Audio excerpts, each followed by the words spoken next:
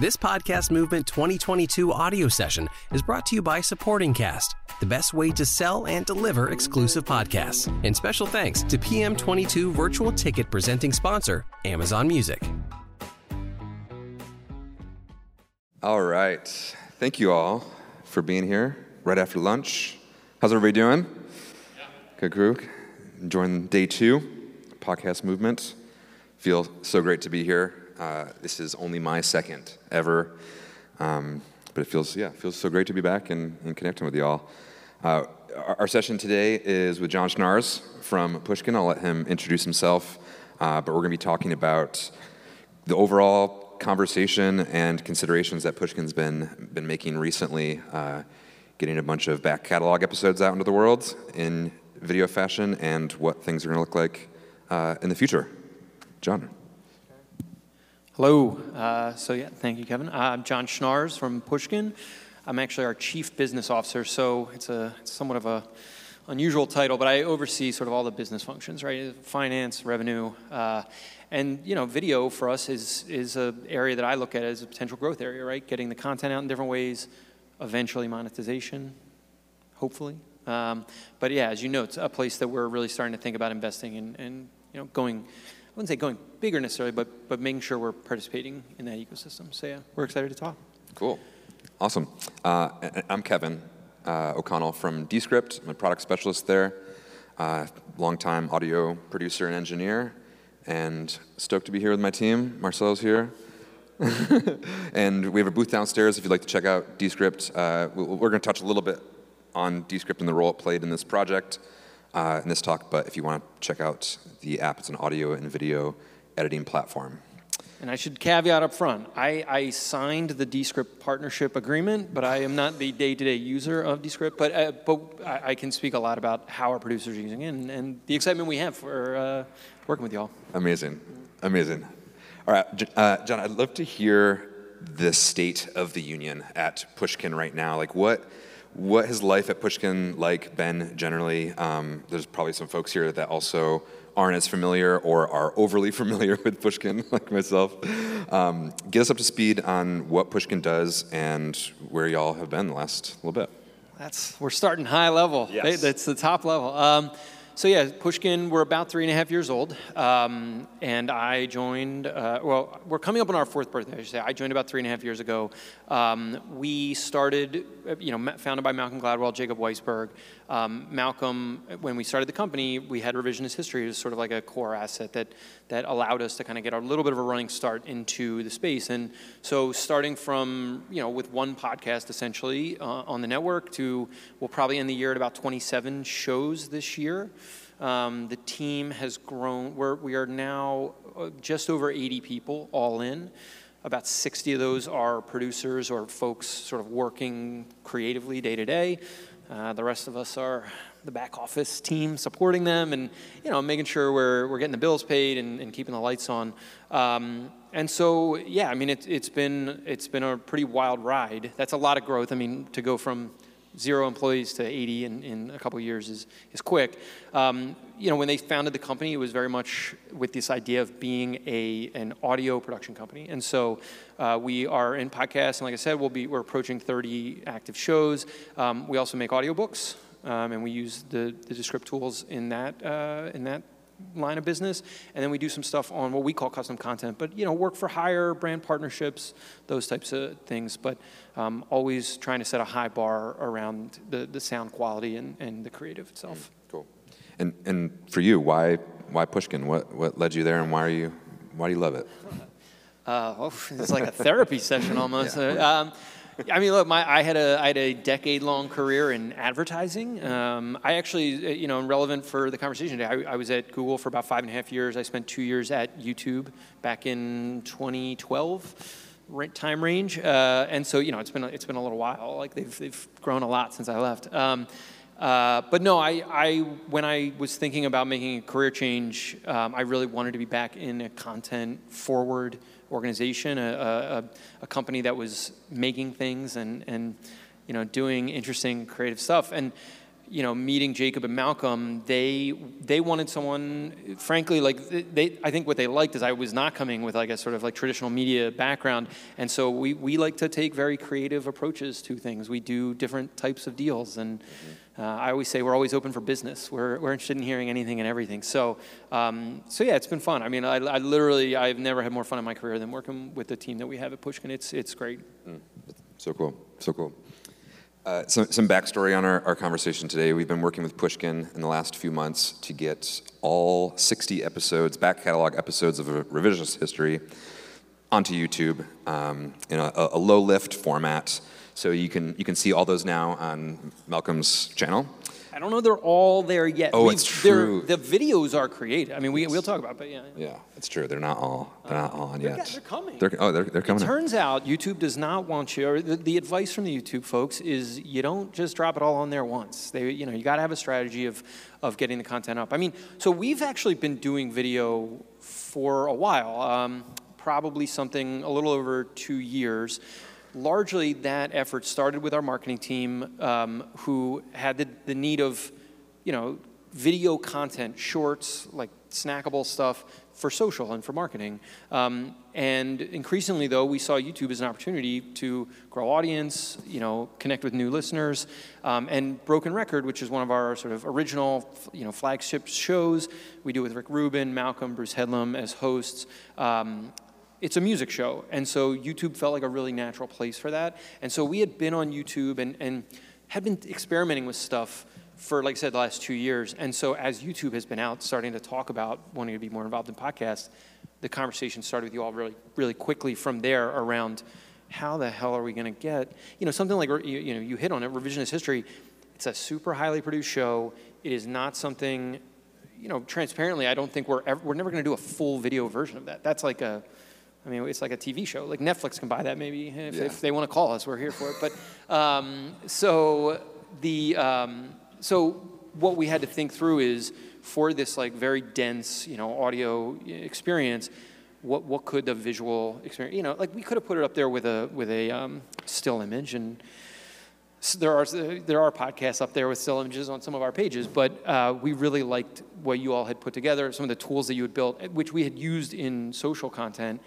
It felt like, all right, this is a way to start to bring some visual flair to this experience. So, cool. The answers seem pretty obvious, especially with a lot of the conversations we've been having this week around video and YouTube. But why YouTube for Pushkin? Why has that been the landing place for specifically this project? I mean, the audience is there, right? Like, it's a huge platform, and it is I guess you would say, democratized platform. Like, it's open, right? You can get the content there easily, and what we're excited to see, and we're in the early stages of this, is YouTube's out, I think, talking a lot about being in podcasting. They launched this podcast page this week. I've seen lots of studies that talk about the amount of podcast consumption on YouTube. For Pushkin, that's not been a core place that our content has been consumed. And so it's a little bit of like, we're making the investment, and the YouTube team has worked very collaboratively to help us get onto the platform in the ways that we think make sense right now. But we need to see, we're going to see how that evolves over time. So Broken Record right now, I think the channel it's between 80 and 90,000 subscribers, I believe. And so that's great traction after, a year or so, almost 2 years of activity. We launched over the last several months a Malcolm Gladwell page, which is where the revisionist history back catalog and the new episodes from this season are living.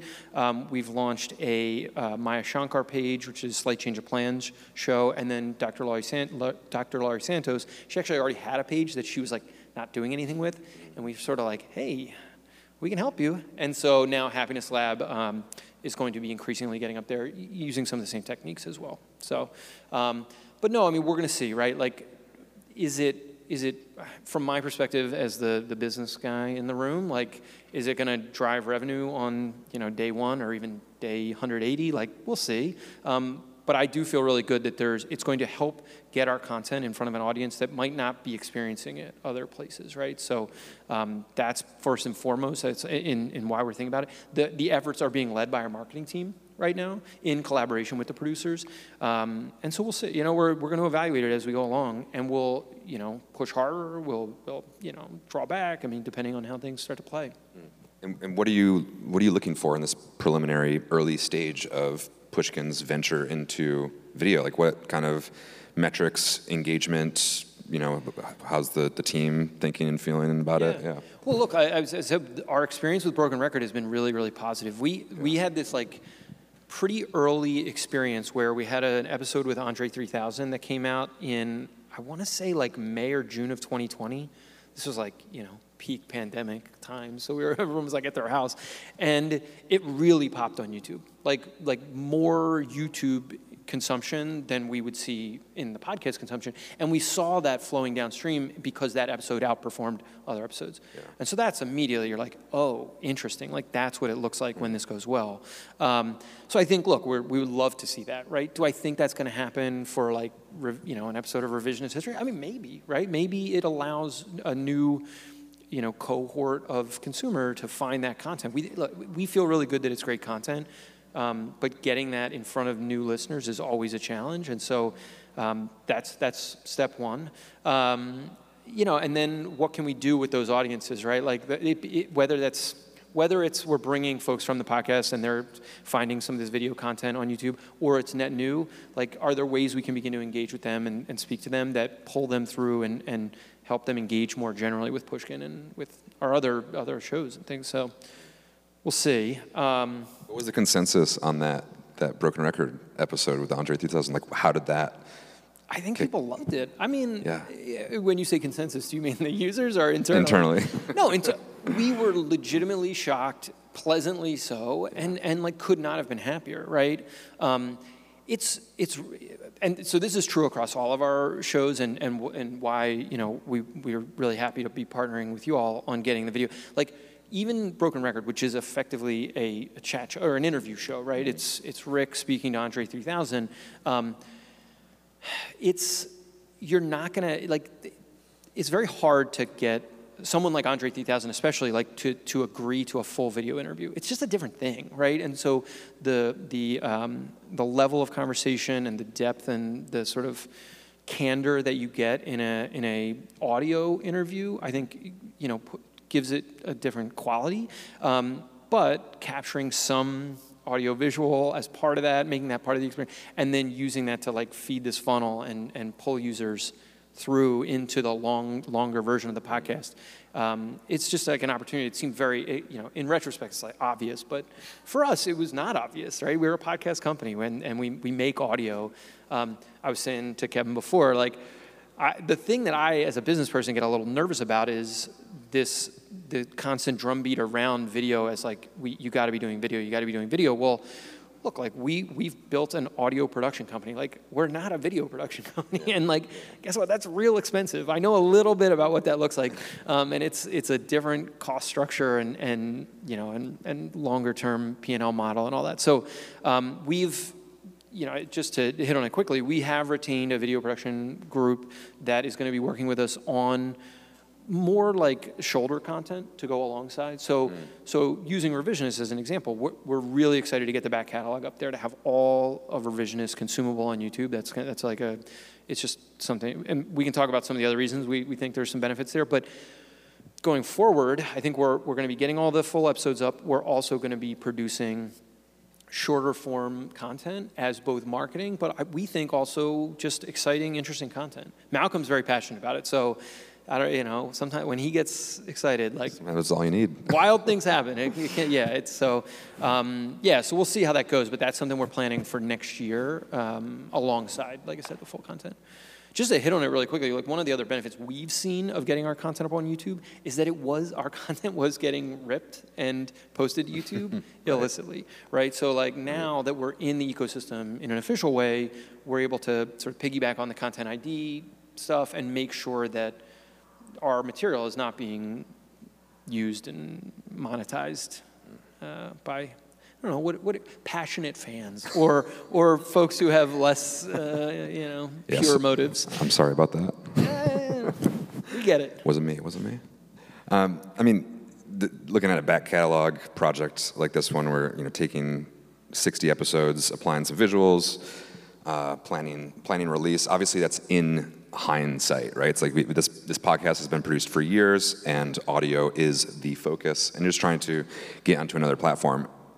As you make considerations for the future, what kinds of conversations are happening internally for when video is introduced into the conversation? As the business person, the one thing I can say is that all of our agreements that go out now have audio-visual language in them. So it's just like sort of baked into our deal process. That's like the least sexy part of the answer, I guess. No, but increasingly we are asking producers and the teams and the hosts that they work with to be thinking about what, they don't, look, we're not saying come up with a video strategy tomorrow or else, like with the show isn't going, it's like this is an important part, certainly of the marketing process, but also just building the brand around this show. And so, we are building it increasingly into the creative process. Mm-hmm. I think from just a pure nuts and bolts production standpoint, so virtually all of our teams use Descript as just an editing tool for creating the audio content. And so it puts us in this great position to be able to create these sort of caption videos, which as easy as the tool makes it, which I've seen, and it really, it's remarkable like how quickly and easily you can kind of get this stuff up. They're also visually interesting, right? And it is there. And so we have that now as like a baseline. Like every show that's edited in Descript, like that version exists. You can export that, and our marketing team, who's doing most of this video translation stuff, can get that up pretty quickly. I think then the next question is like, okay, where can we or how can we capture? Maybe it's still images, maybe it's some other type of content, whether it's from an interview. And use that in collaboration with the text, right? Because you can drop in all different kinds of backgrounds, and so you can speak to that more than I can. But certainly, come to the booth. We can dig in. I mean, the conversation we're having a lot with studios like Pushkin is this kind of renaissance in hiring, where they have exclusively been working with and hiring pro audio producers, engineers, et cetera, writers. And this last year, 2 years of hiring for different projects or assembling teams, folks are able to bring on writers from different areas, different industries that have different backgrounds, and to continue to Descript's horn, making that possible by using a transcript-based editing tool. How do you think the shape and kind of makeup of the team is going to shift in any way? Obviously, audio is core to Pushkin's mission, but do you think that some of the folks that are audio producers are going to be delving a bit into video? What's that look like? I think they're very excited about it, right? Yeah. I mean, we have a great group of talented producers, some young, some who've been doing this a long time. Everybody wants to learn, right? Like they love seeing a new tool. There's nothing they love more than like a new, like what's, is new mixing and new whatever, so the ability to kind of wade into video or audio visual, components or add-ons to what they're building, I think is really exciting. Some of our teams are like honestly going wild on what they want to do with video, and you almost have to like dial them back a little bit. Guys, we're still a podcast business first and foremost. So and then to the point on hiring, like I think what will be really interesting to see is like how it evolves over time, right? Like I mean, as you hit on, like some folks come from a video background and like have migrated into audio. Most of our folks are sort of like audio first or maybe audio only in their career, but I do think it's going to become a much more sort of blended, free-flowing experience between the two. And so, it'll be interesting to see from a talent standpoint how that evolves. Cool. What kind of challenges do you think are ahead from both the business and content perspective? As a company, there's 85 folks and staff at Pushkin. Like, what kind of challenges are ahead for a company of that size and making the type of work that you all do? Well, I mean, as I said when we started, like we're approaching 30 shows. Wow. If you have to have a video program or a video strategy for 30 different shows, it's a lot. So that's from a purely business perspective, I get a little nervous. I'm like, I don't know that we're sort of in the right, or, a good place to necessarily have that. So this is why we've sort of rolled out in the way that we're rolling out. We're focusing on our biggest shows, where we have the biggest audience, and sort of starting there. Let's see how that goes. Let's see what kind of response or return that can drive, both economic and sort of from an audience standpoint. And then, we'll go from there, and we'll kind of work our way down the line. So that is a challenge. It's just, and what will be I'm very interested, what I'm watching very closely is like, what are our competitors doing? Like, I tend to not think, I don't love to think about the podcast space, as people are seeing this week, is like a very collegial, like collaborative environment. And it's like TV and other types of media, right? Like, just because you read one book or you watch one show doesn't mean you aren't watching something else that you want to watch. But, and so I think of the podcast space in the same way. I do think that I'll be very interested if other producers, production shops really do start to differentiate by what they're doing in video. Like, we want to see what that looks like. We want to be leaders, like we want to be creative innovators, but this is new for us, and it's not necessarily something that's core to our DNA right now. And so that's another challenge. It's just kind of responding to how things evolve, and frankly, where the listenership, the consumption evolves as well. I know I have my own wishes for what Pushkin shows add visual elements, maybe some companion pieces. But in your eyes, are there creators and teams, do you think, currently at Pushkin making shows that are going to lend themselves more to introducing visual elements in the near future? Well, we talked about, I hit on Broken Record. That's a place where we started, and I think, frankly, like the team there has more ideas than they know what to do with, and some of the challenges, as I was saying, like, it's like getting the interview guests and the hosts themselves, in our case, to kind of come along for that ride. And so we're also thinking about ways that, some of that stuff could be done internal only, or using some of our staff potentially. Yeah, any show that we're doing as a interview or discussion show, we really are trying to capture a lot more of that audio. We are in the process. It's not like super secret news, but we're in the process of building a big production facility in New York.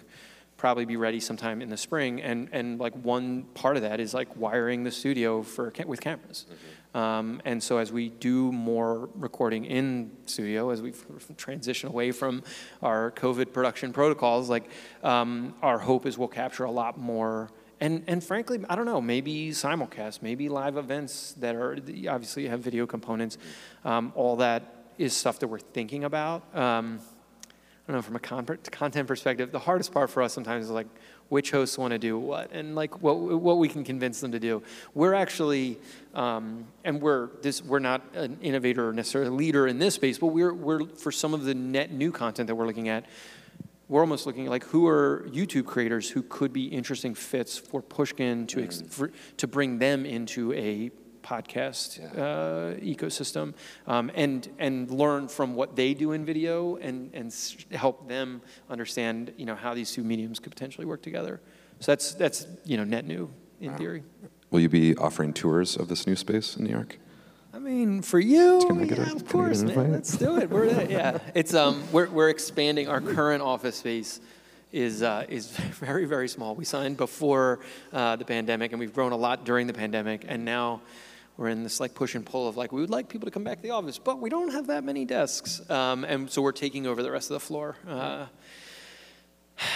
Hopefully, we'll have a general contractor by the end of this week, and then we can start making stuff. But yeah, it's coming. Well, in addition to everything we've been talking about, video considerations, new space, growing team, what are you personally most excited about in the coming years at Pushkin? I think, so some of the things we're thinking about for next year that I'm really excited, I think we're going to try, we've launched a lot of new shows, and most of our focus as a network has been on growing and identifying new franchises or new things we can build. I think we're going to take a really hard look at how we can grow the existing shows. So Revision, I sort of hit on, like more video content. Like what does that look like? What does that feel like? And what does that do for Revisions? Which at this point, it's going into its 8th year of being, of being in production. Like, that's a long time in podcast years. So that's something we're really excited about. I hit a little bit earlier, but our audiobooks business is a much more nascent operation for us. We've done some really cool stuff. Supporting Cast, another technology partner that we feel really strongly about, is giving away Miracle and Wonder as a giveaway downstairs, which is one of our audiobooks. I would encourage folks to get that. And we've got some really exciting stuff coming in that space. And for me on the business side, like, that's a place where we have to be more creative and there is a lot more innovation to come just in the business model, because it's a little more unsettled in the podcast spaces. So I'm excited. Sure. Cool. We're getting close to a Q&A section. I want to make sure we have lots of time for folks to ask questions. Not every day we get to pick the brain of folks from Pushkin. In a public forum, nonetheless. My email is out there. What are some words of advice that you typically give, maybe starting with folks that are creators that are already making shows that are perhaps coming to pitch Pushkin? What are some of the things that you're looking for and thinking about? Oh boy, that's a tough one. That's a loaded question. I can, at least keeping on the theme of video, like, I think we all have to be thinking seriously about, like, the role that video can play for the shows, right? And so, we talked a lot about YouTube and getting the content on YouTube and all the benefits of that, but also, Spotify's thinking about video a lot. The role that video in short form can play in marketing. We've been having a lot of success on Reels, and we apparently have a TikTok channel, which I think they're called channels. Someone else probably knows a lot more about this than I do, but you can't not do it. I mean, like, and we're a big operation. Like, we have a marketing team that's what they think about day to day. But I think even as an individual or an indie podcast creator, like, it's a tool, and you got to find the right fit for you and your business, and then you got to find the workflows that you can execute using tools like Descript. Short plug. And I had to get it in. And how about for folks that are in the business world in podcasting, maybe working for a studio or agency, startup? What kind of Hit things me up are you and looking let's for? commiserate. Well, like, I sort of said, like, I am taking, like, we're investing in video, and, like, we're going to be thinking about it a lot, but I'm going to be paying a lot of attention to what it looks like and how we're measuring ROI, and so I would encourage other folks to do the same. Yeah, I don't know. I got lots of other advice, but you need more pointed questions, maybe. Yeah, DM John on the Podcast Movement app.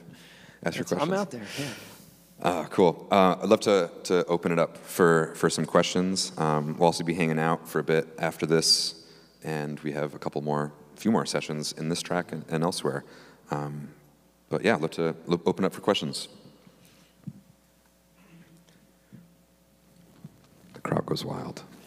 You can walk. It's okay.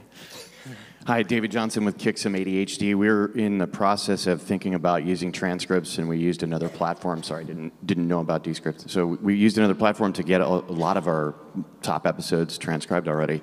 So thinking about onboarding onto a platform like Descript, do we toss those machine transcripts and just upload content, or is there some way to kind of navigate that?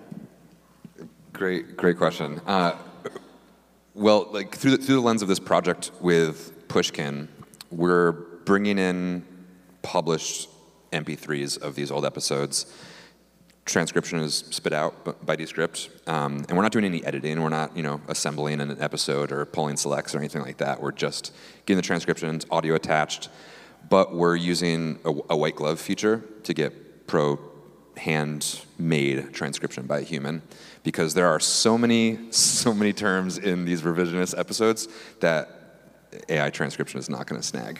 It's just not going to happen. So we put it through a lens of, let's have we use Rev on our back end, no secret. Oh, same. Yeah, so that's the platform we're on. We're doing the same thing right now, editing, by hand, pieces. Amazing.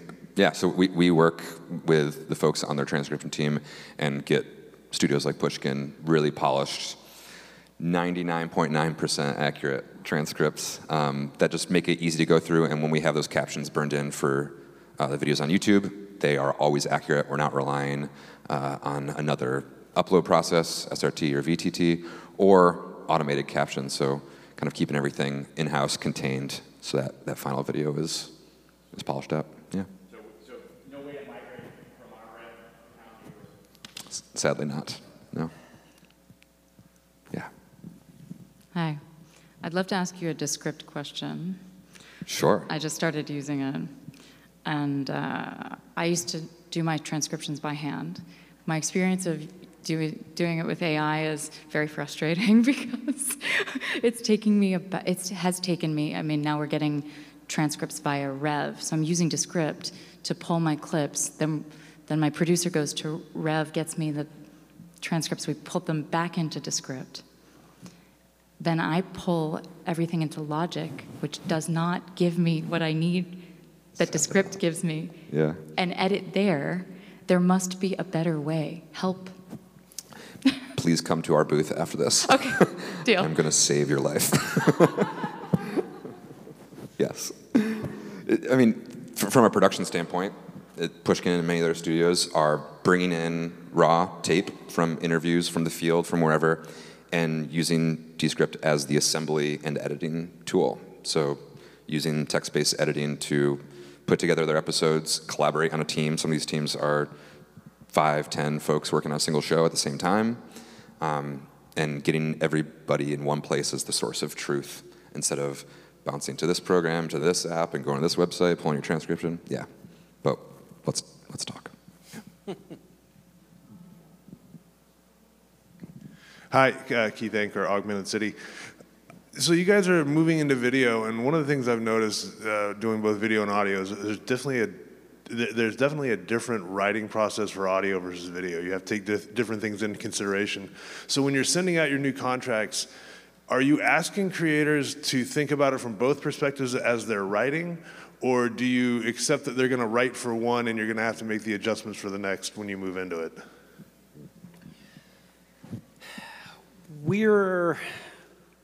I guess the easiest thing to say is like we're audio first, right? So we're putting primacy on the podcast or that final audio product. It's something that could evolve, right? Like I sort of doubt we'll get to a universe where we're going to ask someone to do 2 different versions or like to have like a slightly different script. I think we will probably, for the foreseeable future, be sort of audio. I mean, we don't need to get too deep into the contractual language, but it's pretty general. It's pretty broad. It's sort of like we will collaborate on audio-visual accompaniment for the audio. But it usually keeps the audio first, and then the audio-visual stuff is like an add-on, follow-on. So are you creating the video stuff as additional content to it, or as a videoized version of the audio product? It's a case-by-case basis, I would say. In some instances, we are doing additional content, and that will live only on YouTube, or may live in other video areas. But most of the time, we just need to make sure that the host, the creator, understands that we're ultimately at some point may want to have video accompaniment with the main product itself. But honestly, every conversation we're having right now has a slightly different angle to it. I mean, it just depends. And I know from my knowledge, a lot of the producers at Pushkin they kind of have like a production insurance policy where they're grabbing video during a lot of their interviews in case. Because a lot of it is so exploratory and so open-ended that audio-first product for sure, but a lot of their storage is filled with video interview files, that they're thinking about and mulling over. And I mean, our marketing team has been like on. Yeah. That took like years to get them to the producers to get to that point. But like because our marketing team looks at it as like, hey, like let's post something on Twitter that's just like here's a video of us working with so and so. I mean, that's always just like great content to have as a bonus. So. Just throw it. Just throw it. These robes are big. Okay. Hi, my name's Calvin. I'm with an agency in Nashville, and question for you. So we are building our own agency podcast, and a lot of our guests are from out of town. They're not local, and we're doing audio basically and do the Zoom thing. So we decided to start creating animated illustrations of each of our guests. Cool. And so we think it's cool. However, it's easy to make a 1-minute clip of animation versus one for the whole podcast. Sure. So my question is, do we stay with the 1-minute clip and use it to bring people to the podcast, or do we really invest in animating the entire podcast? I mean, I can tell you what the YouTube people would want you to do. Right, but, I know that. Yeah, that's tough. We've looked at animation solutions for some of our pods as well, because we actually think it could be a really interesting accompaniment. It is expensive to do, at least in our experience. I don't know. My best suggestion might be to try both and just see, right? I mean, that's, as a former advertising media buyer, I love the good test and learn strategy. And so, like, to the extent you can try that and see what works, and you know how clean an experiment you'll get in that case is hard. But yeah, I mean, you might just have to do what you can do for the time being and see how it goes. And it's like the age-old podcast trope, but knowing the audience obviously is number one for everything that we're making. And I know for us, a lot of the businesses that we work with use Descript to make like training and learning development videos, right? Where they're training their team internally, and their animation chops and just production that they're putting into animation is incredible. Like original characters, plot lines, they're expanding multiple seasons, and it works really well for them. It's creating another layer to something that is required of their team. They need to reach all 100 or 10,000 folks on the team worldwide, maybe. So keeping the bar high was really important to them, and it is working really, really well. So, yeah.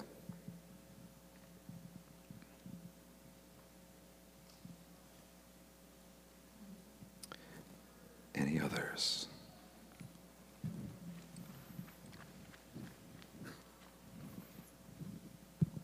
Hi, I'm Brandon. Could you talk a little bit about the kind of IP development pipeline? You kind of joked about Netflix could pick something up in the future, but do you have any concerns around not leaving meat on the bone for those eventual video productions, and how you're thinking about that? I would say at this stage, it's not something we're super duper worried about, right? I mean, and some of this is like, if there's a long, not so long, but there is some history of like YouTube creators flowing up into other types of media, TV, film stuff. So, I almost think the benefit could go the other way, which is to say there are like using Revisionist as an example. There's 60 back catalog episodes. We got 10 more this year, so it's 70. There's 70 episodes. There's a lot of ideas that the team doesn't flesh out into a full episode, but that could live as a video short, and that's just more IP. Like that helps grow the overall Revisionist sort of umbrella, and so I think there's almost probably more benefit. There's also the benefit of helping a theoretical buyer, theoretical media partner see a different type of creative treatment and go, that I see, it started here in audio, this is what it looks like in video, and then like, what if we put a lot more investment behind that? Like, where could it eventually go? So I don't know, I would say it's probably mostly upside at this point. I mean, I guess in theory, like that could be an issue, right? And maybe it's something that ultimately you pull some videos down, at some stage if a buyer's like, we'd rather this not exist. Okay. That all comes with the price. There's a dollar amount next to that. So, could you talk about the sort of approaches that you're considering or using? And I apologize, I haven't seen any of the revisionist content that's the back catalog that's been moved, but like animation was mentioned. Are there some other like general techniques that you're considering or testing? Well, I mean, for this project that we've been doing with Descript, I mean, they are purely transcript. It's sort of animated. I don't know how. What's video type like moving text? It's moving text. Yes, I'm like animated text. What's the appropriate? Our Descript branded term is fancy captions. There you go. There's some fancy. For their captions. But, and again, I'm not the pro user of the tool, but I spent some time with the team this week as they were going through some of these videos. It's pretty wild. Like, you can do a lot of stuff with the fancy text. Like, it gets pretty fancy. And so for us, the question we're always having to think through as we're doing this at scale is like, what's the right amount of effort to like get this looking visually interesting versus just like, let's get some stuff up right now. And we can always go back and redo them. Like, if we're like, hey, it would be better if like, you know, there's like bolding and underlining. You can do all kinds of like text modifications. We might, decide we want to make changes down the line. It's totally doable. Thank you. Yeah, we have a lot of text animation expansion, I guess you want to say, coming down the pike. That's going to be very cool. Sweet, yeah. I guess you answering my question as you continue talking. Descript, I've used Descript and kind of fell out of it because I use what I was used to. But Descript does fancy text. I can do a fancy text animation with Descript. Oh, yeah. Oh, yeah? Oh, yeah. Okay, Real so fancy. You two sit next to each other. I'm going to come to see your you at the booth, too. Yeah, because I could use that. That's a reactivation right there. I think that's what they call it. That's exactly it, yeah. Okay. I think this will be our last question, and then we'll talk to you all after. Hey guys, this is Inigo. I'm from Mexico City. I produce narrative shows. And I'm wondering, from the business perspective, someone like Pushkin Industries, have you ever wondered about trying to penetrate this 500 million market of Spanish speakers? Because we could really use like high quality content to educate the demand side. And if so, how can I help you do that? And thanks Descript, because you guys are pushing, updating it for Spanish speaker users, so that's great. The short answer is yes, we've thought about it a little bit. It's on the business side, it's been hard to kind of figure out the model because, look, like it's expensive to produce these shows. To reproduce them, when we've like kicked the tires on it, like it's still pretty expensive. It's not, and so understanding the ROI on what that would look like is tough.